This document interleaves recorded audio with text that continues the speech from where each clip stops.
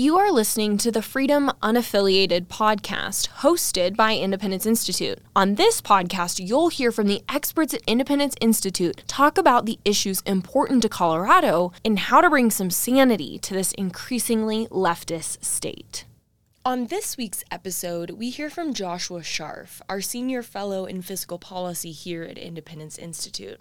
He will discuss a recent shenanigan in Westminster, Colorado, and walk us through what's going on. Enjoy! I've written before about certificates of participation and their dangers as a funding mechanism for government. Unfortunately, the temptation proves too great for local governments and school districts all over the state. The latest example comes as the city of Westminster makes plans for a new courthouse. From its beginning, the Colorado State Constitution has required a public vote to approve general obligation debt, that is, debt not tied to a particular revenue stream. The requirement prevents government officials from bankrupting the public treasury for the benefit of themselves and their friends.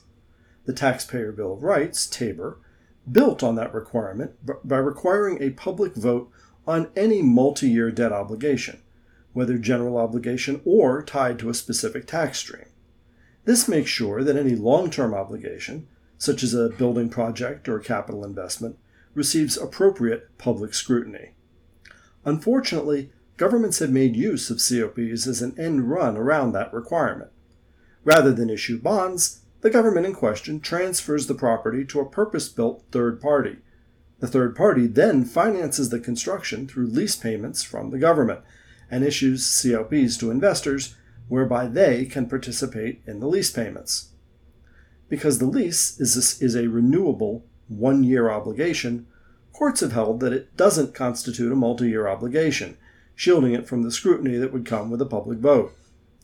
Not only does this mean that a government can proceed with more projects, they can also pursue them with less fiscal responsibility.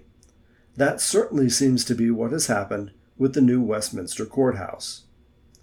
In December, Westminster City Council was presented with an estimate of $33 million for new construction, and somewhere from $20 to $24 million for renovation. At its most recent meeting, where the courthouse was discussed, the price tag had ballooned to $42 million. That was also the meeting where using COPs rather than debt financing was discussed. Not having a public vote was specifically mentioned as an advantage. By comparison, Councilman Bruce Baker prefers to renovate the decommissioned Sheridan Green School. Beginning with the recent renovation of an old Kmart by Moffett County for its new courthouse, Baker compared floor space, construction costs, and the much more limited security requirements of a city courthouse compared to a county one. He arrived at a cost of around $8 million. Even if he is off by 50%, that would still only be $12 million, or less than one-third the estimated cost of new construction. The City Council has not seriously considered such a renovation, but it might have if the project had to go before the voters. Because they are secured by lease payments, which are at least theoretically cancelable, COPs also tend to carry a premium of about a 1% return. Assuming 20-year financing, even this 1% difference in interest rate would amount to $22,500 a month, or nearly $5.4 million over the course of the loan on a $42 million price tag. At the $8 million estimate, this would still mean over $1 million more for the duration. And even assuming that the estimate was off by 50%, using COPs rather than a bond would cost the residents of Westminster over $1.5 million over 20 years. What's more, City Council proposes to defray some of the costs of the new courthouse by allowing a nonprofit specializing in mental health, the Community Reach Center, CRC, to rent space there. The exact rent to be paid is unclear. While this might seem like a win-win, it would immediately make CRC the preferred mental health services provider for crime-related treatment, giving it a potentially unfair advantage over other providers. This isn't even a partisan issue.